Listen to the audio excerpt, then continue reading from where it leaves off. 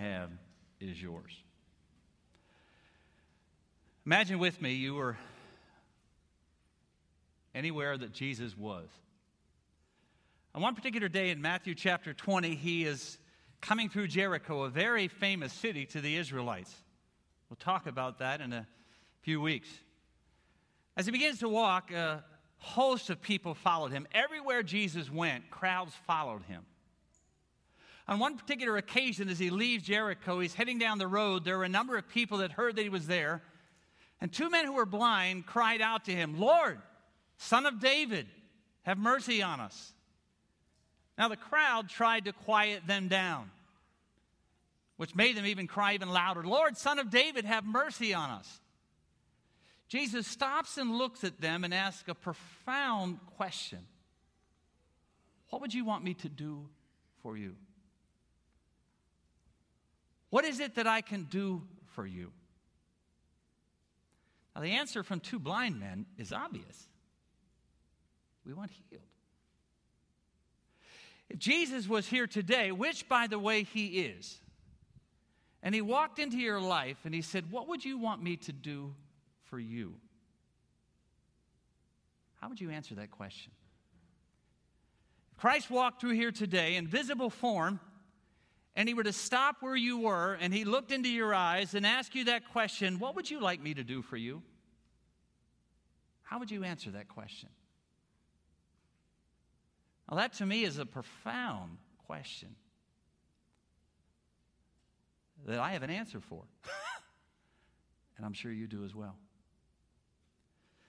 A number of months ago, after being at the Alliance Council where the CMA gathers from all around the globe, I listened to two of the men that I probably respect as much as any other, and Ron Walborn and John Stumbo.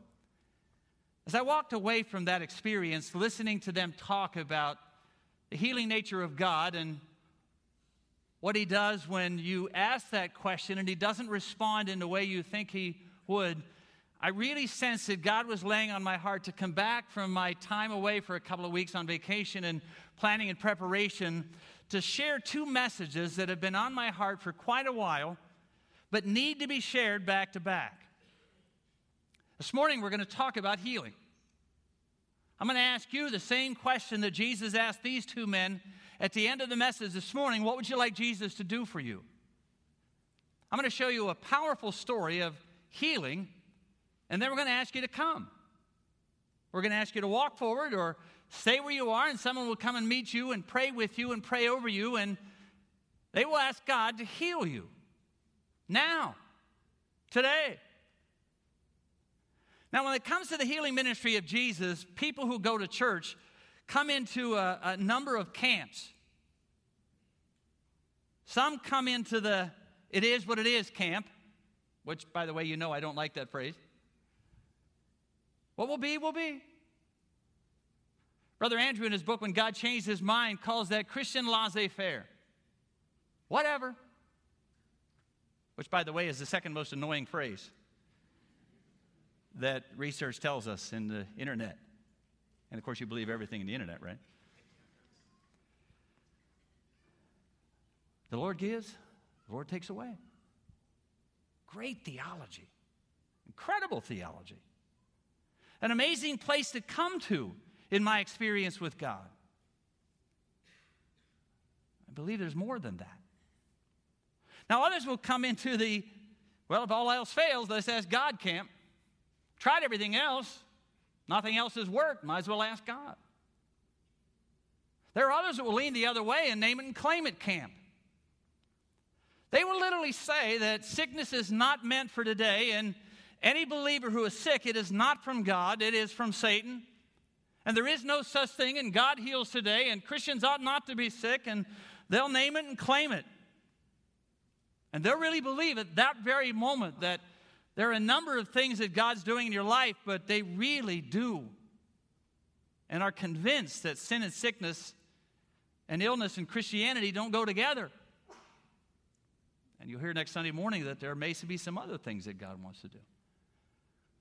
And there are others who really do believe that the exact same Jesus who looked at those two guys on that day in Matthew chapter 20 and said, "What do you want me to do for you?" And they said, "We want our sight," and he had mercy on them and healed them, is the exact same Jesus that's here today. And I'm going to come and I'm going to ask. Because I really do believe that Jesus Christ can heal today and is available to all. This morning we're going to talk about the subject of healing, and then we're going to ask Jesus to heal. Next Sunday morning we're going to talk about a sensitive subject, and I know it sounds self-serving that you have to come back next Sunday morning because I'm sharing, but you have to hear this message. Because if he doesn't do what I ask him to do, what is it that maybe I need to let him do in me instead of for me? And these two have to go together. A.W. Tozer said, in the missionary society, which I've been a part of for many years, and by the way, A.W. Tozer was Christian Missionary Alliance, I've noticed that the power of God has always hovered over our frontiers. Miracles have accompanied our advances and then cease when we allow ourselves to become satisfied and cease to advance. The creative power cannot save the movement from barrenness. There has to be the work of power available and obvious as God begins to move. Why don't you take your Bibles out this morning and turn to Matthew chapter 7 and 8. Now, I'm going to read or allude to a lot of Scripture. And so I want you in the Word. Now, it will be on the screen a lot of the times. I listened to a really pastor that I love a lot a couple of weeks ago and of a large CNMA church, and he said, to be honest with you, we encourage you to bring your Word with you. And I felt that resonation because that's what I encourage you to do. I want you to have the Word of God. There are so many opportunities and apps and all of those things, so it's great. But I hope at some point you have a Bible. I use my iPad, I use my YouVersion all the time, and I love taking it with me everywhere I go. But I love my Bible. I want to know where it's at. I want to mark it up. I want to look at it. I want to see it in context. In Matthew chapter 7 and 8, there are some really powerful, profound statements that Jesus makes. Matthew 7, he's wrapping up what you and I call, or theologians call, the Sermon on the Mount.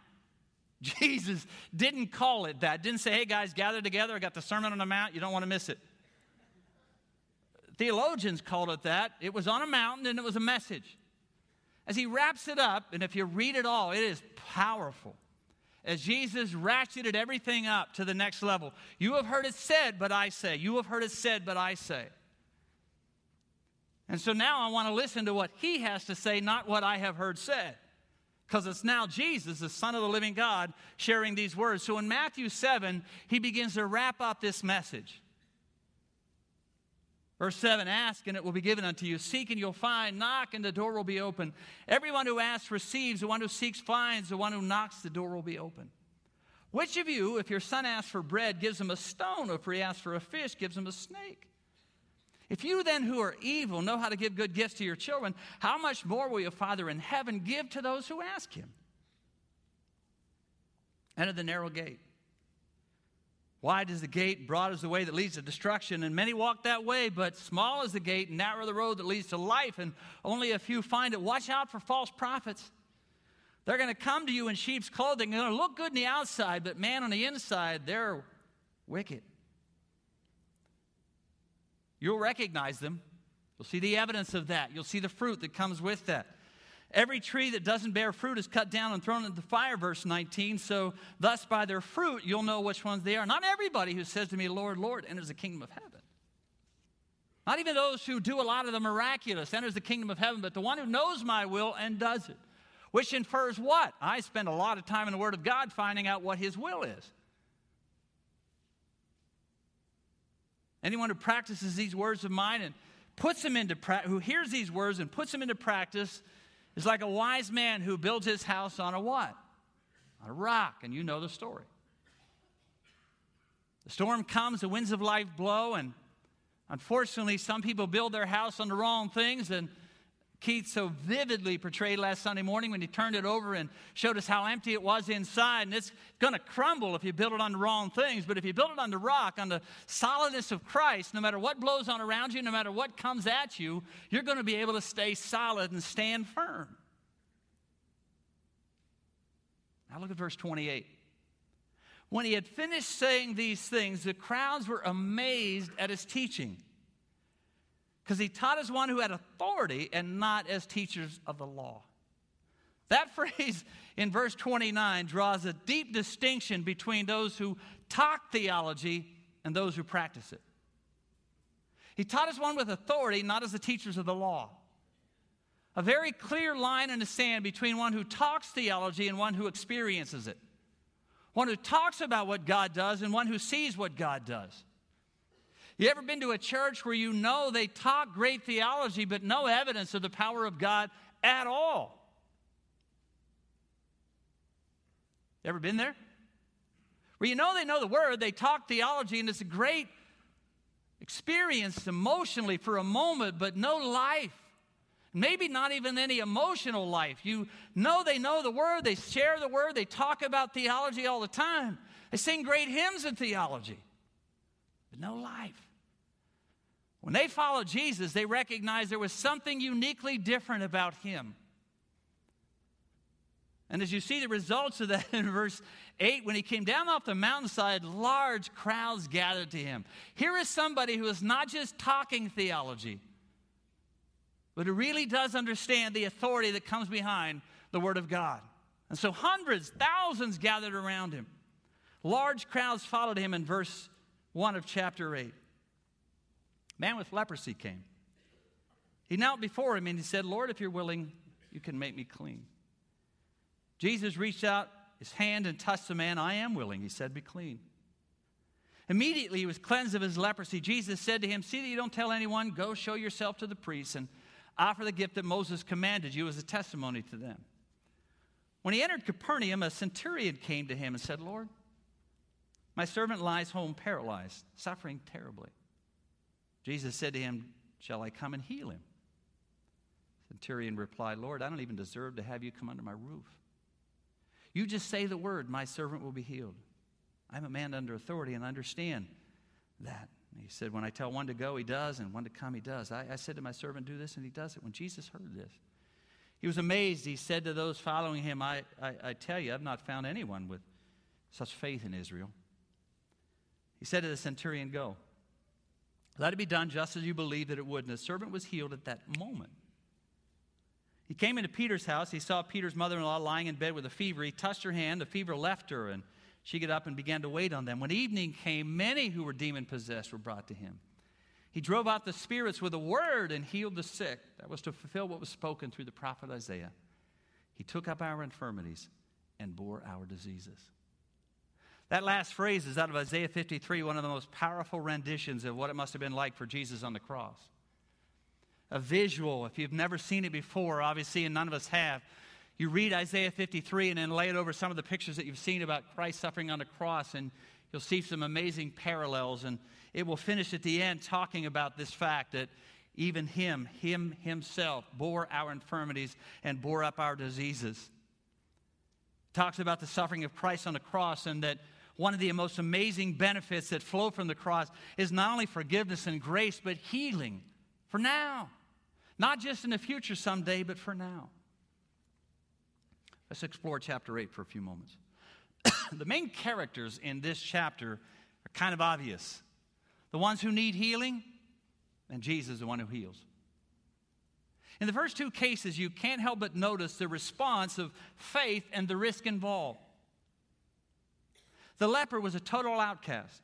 He was rejected socially, economically, and religiously. The centurion was a man of power and prestige. To me, they're vivid illustrations of the great equalizer of humanity. See, it doesn't matter how poor you are or how powerful you are, illness or sickness can come to any of us. Three things that level the playing field of life. One is the cross of Calvary. We all come the same. We all come in need. Regardless of how wealthy or knowledgeable or powerful we are, every one of us come humbly accepting that Christ is the only answer to life. And we receive Him as Savior. The other levelers of the playing field of life are illness and death. No matter how poor or how powerful you are, none of us in this room will escape death. And many of us in this room will, at some point or the other in our journey with life, deal with illness. Way sooner than we want, more powerful than we can ever deal with emotionally, personally. Here in both cases, you can't help but notice their faith and humility in coming to Jesus. In both cases, they lay their shame and their pride down as they come to the one who could change their circumstances. Look at both cases. In both cases, they lay their shame down or their pride down. And they come to the one who can change their circumstances. You cannot be too embarrassed to come to Jesus. And you cannot be too proud to come to Christ. Whatever the need may be at the end of this message this morning, and you come, you cannot be ashamed of the issue that you're facing, whatever that issue may be, and you cannot be too proud to bow before the God of the universe and ask for help. The leper knelt before Jesus, total submission, complete respect for the one who heals. Notice the attitude of both. Lord, if you are willing, from the leper. And the centurion, Lord, I don't even deserve to have you come under my roof. Not one hint of you owe me in their requests. So many times I've heard people say they've been so faithful to God.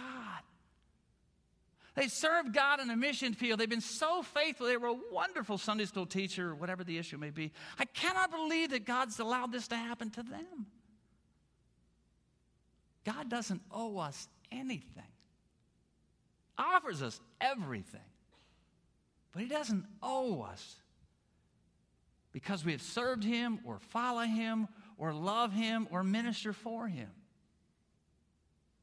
And these two guys recognize that immediately. They come in faith, they come in humility, saying, Lord, if you're willing, if you're willing. Lord, I don't even deserve to have you come under my roof, but I'd love for you to touch my servant. There's an interesting tension that comes when we approach Jesus for healing. On the one hand, the Hebrews writer said, come boldly to the throne of grace, confidently to the throne of grace. And on the other hand, I must always recognize who I'm coming to. When I come for healing, when I come for anything, I am coming to the King of Kings, the God of all gods, the God of this universe, who is God and I am not. I never, ever want to walk flippantly into the presence of Almighty God. When I come into the presence of the King, I want to recognize who he is and who I am. As Keith demonstrated last Sunday morning, when Peter recognized who Jesus was, he fell on his knees and said, I'm not even worthy to have you near me. And so does the leper. But I also need to remember that I am coming to the God of the universe who calls me his son and his daughter. And as Jesus said in Matthew chapter 7, which of you who has a son or a daughter and they ask for something wouldn't love to give them the best you have? And so I'm going to come boldly, I'm going to come confidently to the King of the universe, and I'm going to ask him to touch my physical need, but I'm going to recognize that I am coming to the King of Kings who owes me nothing. But I want to ask. If you ever get a chance to read Daniel, you ought to read that book. But there is a powerful story in Daniel chapter 3. Three servants of God who ended up, because they wouldn't bow down before a wicked king, were going to be thrown into the fiery furnace that kept being heated up and heated up and heated up. It was going to cost them their life to not bow down before the king. And they said, you know what? Our God's able to deliver us. You do what you want, but our God is able to deliver us. And he will, by the way. But even if he doesn't, we're going to continue to worship him and no other God. Total confidence in God's ability to change their circumstances and total trust if he doesn't. Total confidence in God's ability to change their circumstances and total trust if he doesn't.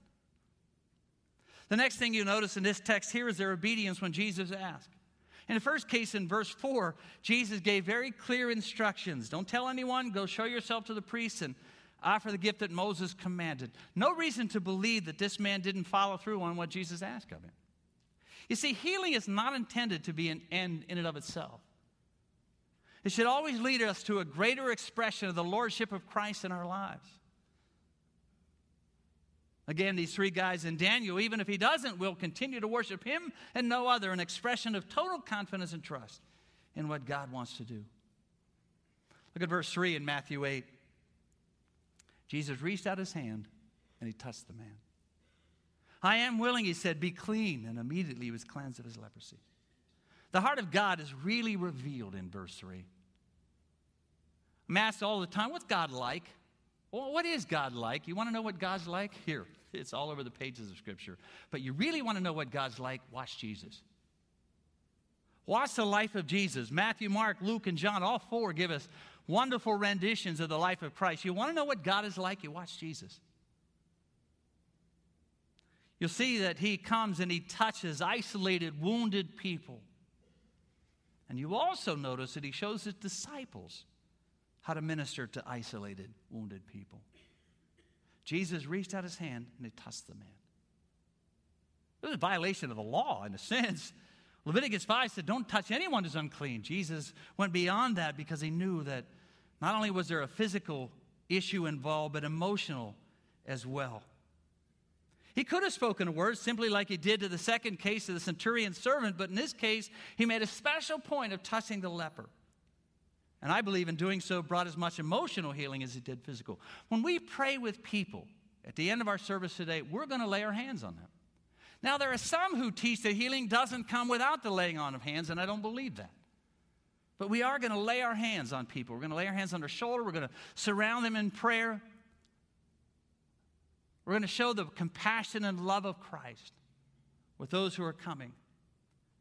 One of the primary purposes for laying on of hands, and I believe this case was to show the compassionate heart of God, to feel with someone, to convey love and acceptance and the grace of Jesus flowing out. You see, you can't separate the healing ministry of Christ without the compassion of Jesus. That's why Scripture said you rejoice with those who rejoice and you weep with those who weep. Nobody likes sickness. Nobody likes illness. Showing the compassion of Jesus is powerful. Verse 2 and 3, the leper's humble request, if you are willing. And Jesus said, I am. I am willing. I believe that's more than just a situational response from Jesus. I believe it demonstrates the will of God in regards to healing. I am willing. His will is demonstrated perfectly in heaven. There is no sickness there, and that's why Jesus taught us to pray, let your kingdom come now on this earth. Let your will be done on earth as what? It is done in heaven. Not then, someday, somewhere, far off in the distance. Let your kingdom come now. And let your will be done now. On earth, just like it's done in heaven. Obviously, it doesn't mean that everyone we pray for will experience healing. Tomorrow I'm doing a funeral for a lady that I love. Who for the last year and a half sat in the back and came forward for healing. And tomorrow at 51 years old, I do her funeral. Richard Dixon Sr. passed away yesterday, and I've anointed him. And this week I'll do his funeral. His family is all over our audience, Dave and Rick and Randy and Darlene. And there's a lot of people connected with both families who have been praying. That never changes the fact, ever changes the fact, that when someone comes and asks for healing, I am going to pray absolutely convinced that Jesus can touch and Jesus can heal.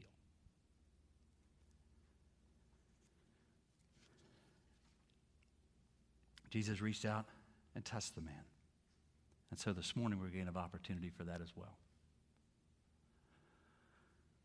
We're absolutely convinced in the CNMA that Christ is our Savior, that there is no other way to the cross, no other way to life but through the cross of Calvary.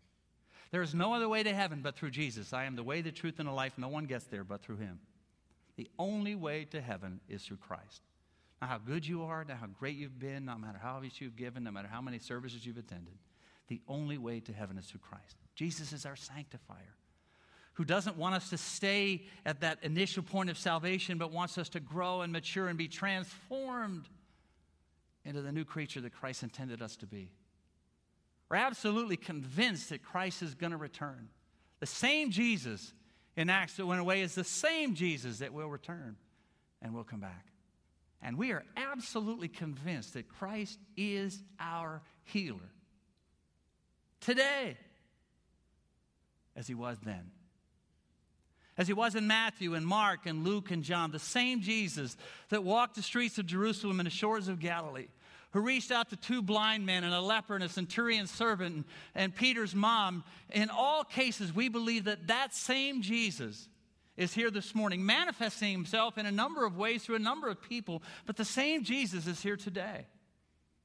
And when you ask in faith believing that he hears and understands, and he will meet me at the point of my need. We're convinced of that. What we do here is we practice James chapter 5. James, in the beginning of that chapter, said, look, there's just a lot of example of suffering through the Scripture and a lot of reasons for that. A lot of things that they're going to teach us, and we'll explain some of those next Sunday morning. And then he finishes by saying this, anyone here in trouble? Anyone here in trouble? You ought to pray. That's what he said.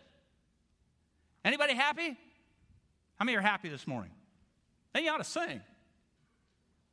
You're in trouble? You better pray. You're happy? You ought to sing.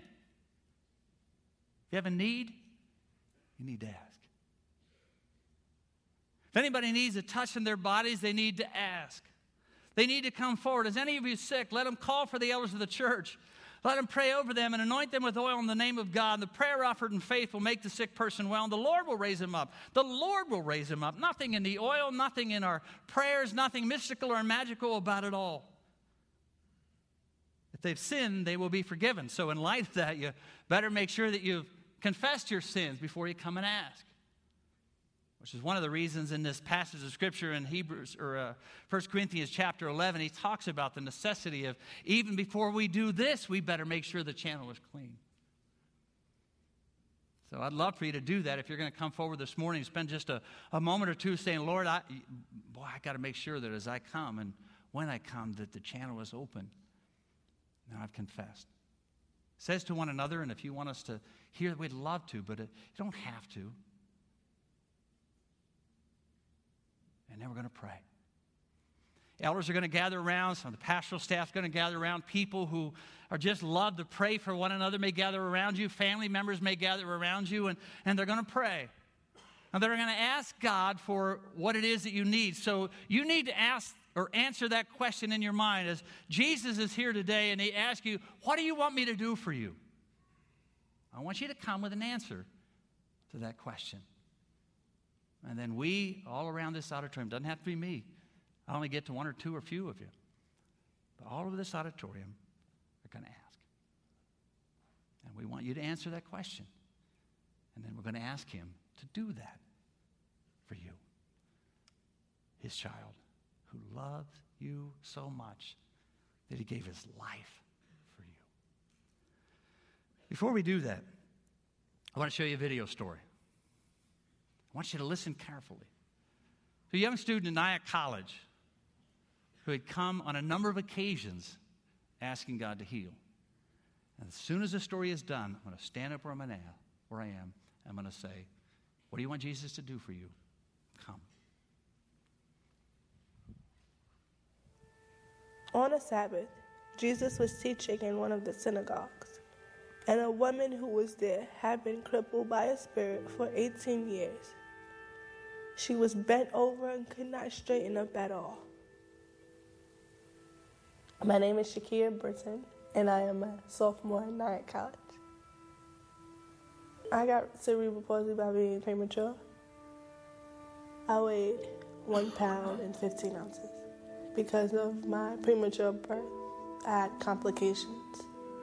My mother noticed that I wasn't able to hold myself up at a certain age. She said that I wasn't responding, like looking at her. I didn't start walking until I was about 2 or 3. I used to crawl everywhere, and even when I crawled, I used to drag myself. Playing in the playground was difficult because I really couldn't move like the other kids. And we would play tag, and I always used to get caught, So, yeah. I didn't like to be around people I love people, but I didn't like to walk in front of people. And if I was to walk in a room and it would be laughter, they could be laughing about something else, but I thought it was me. I wasn't mad at God. I wasn't mad at him. I just wanted to know why he made me like that. And then I started to think, well, okay, he made me like this for a reason. So I'm gonna stop questioning it. But it was still in the back of my mind. Like, Lord, are you gonna heal me? Am I gonna be 25 with this? Will I be able to have children? During November, my freshman year, I attended a healing service, and Ron Walborn was the speaker. When it comes to healing, when somebody speaks about healing, I'm very sensitive because, that's what I always wanted. My church used to have healing lines all the time, and I used to get up and go, and I used to sit back down and sing. So I went. I sat in the middle of Partington, and I listened to the sermon. He does an altar call, and people started to move. So I was like, okay, I'm just going to get up and go. They asked what you wanted prayer for, and I said that, pray for my grandmother because she's sick. I didn't even bother to ask for myself because I figured that, God is not going to heal me, so I'm not even going to ask. So they prayed for my grandmother, and then Rebecca started praying for me. And Chris came over and he got on his knees and he laid hands on my knees. And they were praying. And I was like, no, I'm okay. I don't want it. I'm okay. But, I was crying my tissues because that's something that deep down in my heart I really wanted. All of a sudden they said they saw a shift. And I felt it. Like I felt my back straighten up. And she looked down at Chris. She was like, did you see it? He was like, yeah, I saw it. They told me, okay, now you open your eyes. Let's walk. And I'm like, no, I don't want to move. And it's like, why? It's like, because I'm scared. They let my hand go, and I stopped in the middle of the aisle. And I felt my back. And when I felt my back, that's when it hit me. Like, I was healed. And I felt my legs, and I had pulled up my pants legs, and I looked at my knees, and they're straight. I was like, ah! And I just started screaming. I couldn't sleep that night. When I woke up the next morning, I was still healed. It wasn't a dream. Like, I woke up, I jumped out of bed. I was jumping all over the place, climbing on things, looking in the mirror just to make sure that it was really straight, and it was straight. Like, now that I look back, I wanted healing for all the wrong reasons. It wasn't about giving God the glory. It was about, Lord, fix me so I could feel good, so I won't have to hide, so I won't have to be made fun of. Fix me so I'll be able to walk like everybody else and do the things like everybody else. And he's like, no, I don't want to do it like that. I want to do it so my son can get the glory out of it. For people who say that, you can't be healed from cerebral palsy, it's not possible, then they don't understand the power of my God. Because God can do anything. When Jesus saw her, he called her forward and said to her, woman, you are set free from your infirmity. Then he put his hand on her, and immediately she straightened up and praised God.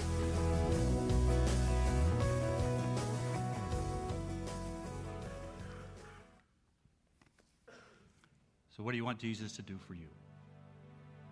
Come and ask. There are elders here this morning. Come down, stand around here, and wait for somebody to come to you.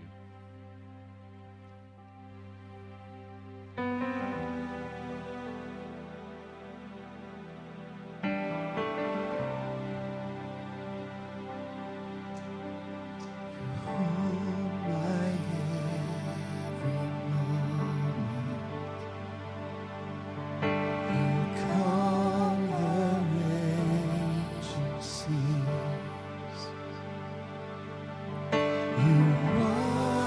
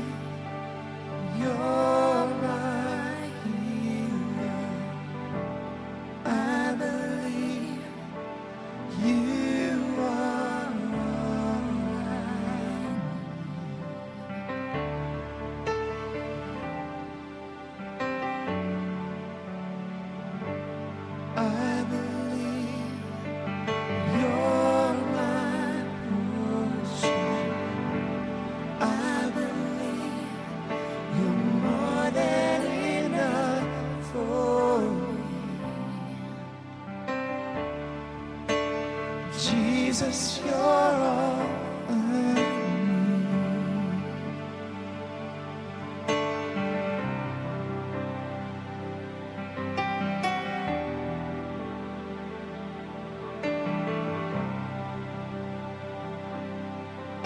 You hold my every moment.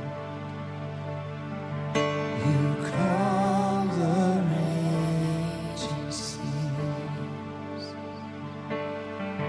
You walk with me through fire and heal all my disease. I trust in you. I trust in you.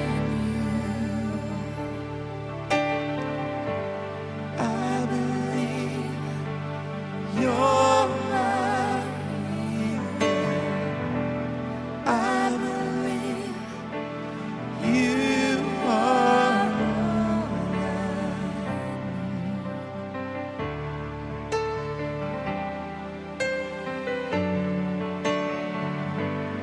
I believe you're my portion. I believe you're more than enough for me. Jesus, you're all I need.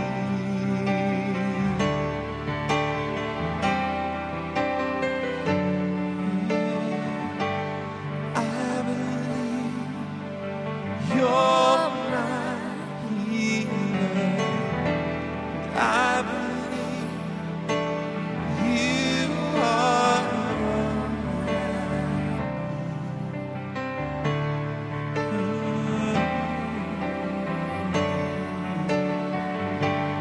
I believe you're my portion. I believe you're more than enough for me. Yes, Jesus, you're all I need.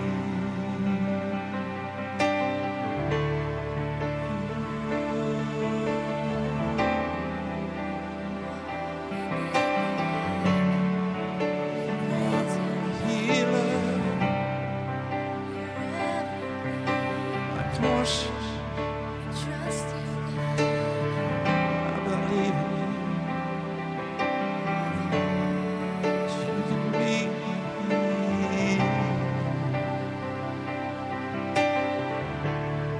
give me faith to believe, to trust.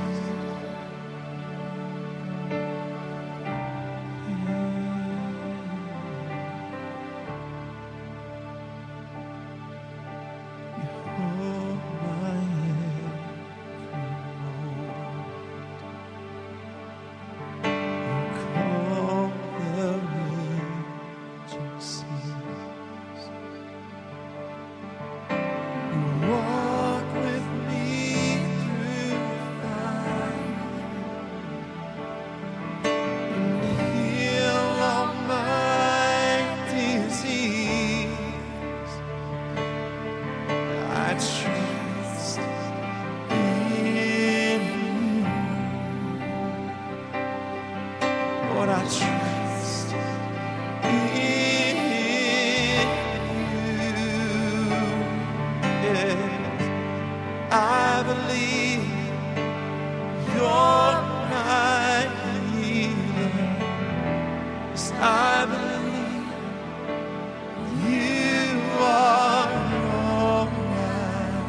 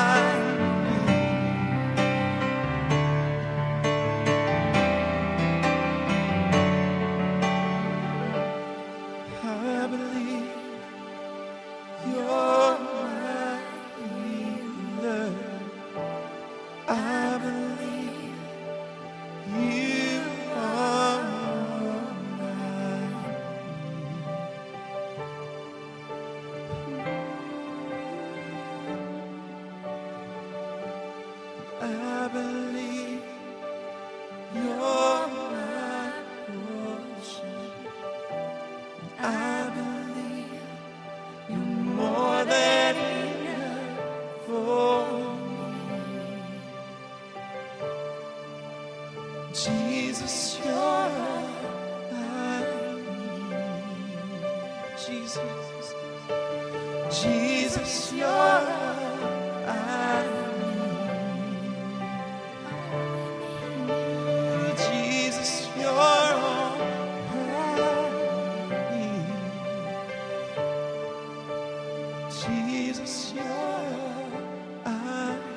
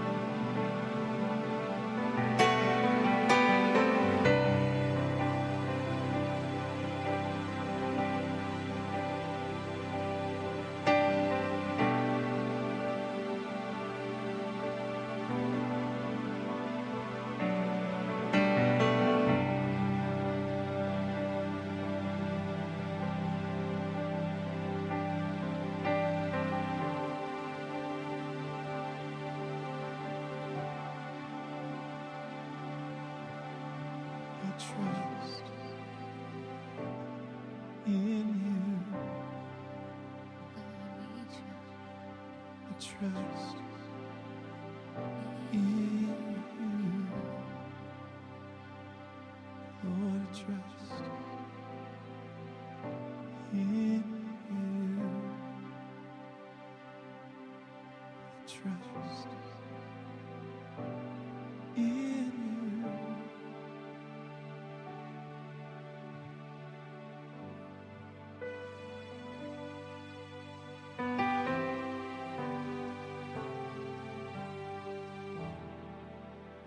Father, we thank you for what you have done, what you are doing, and what you will do. We come to the God of the universe, the same God who restored life to this broken world through Christ. It's the same God that we come to this morning.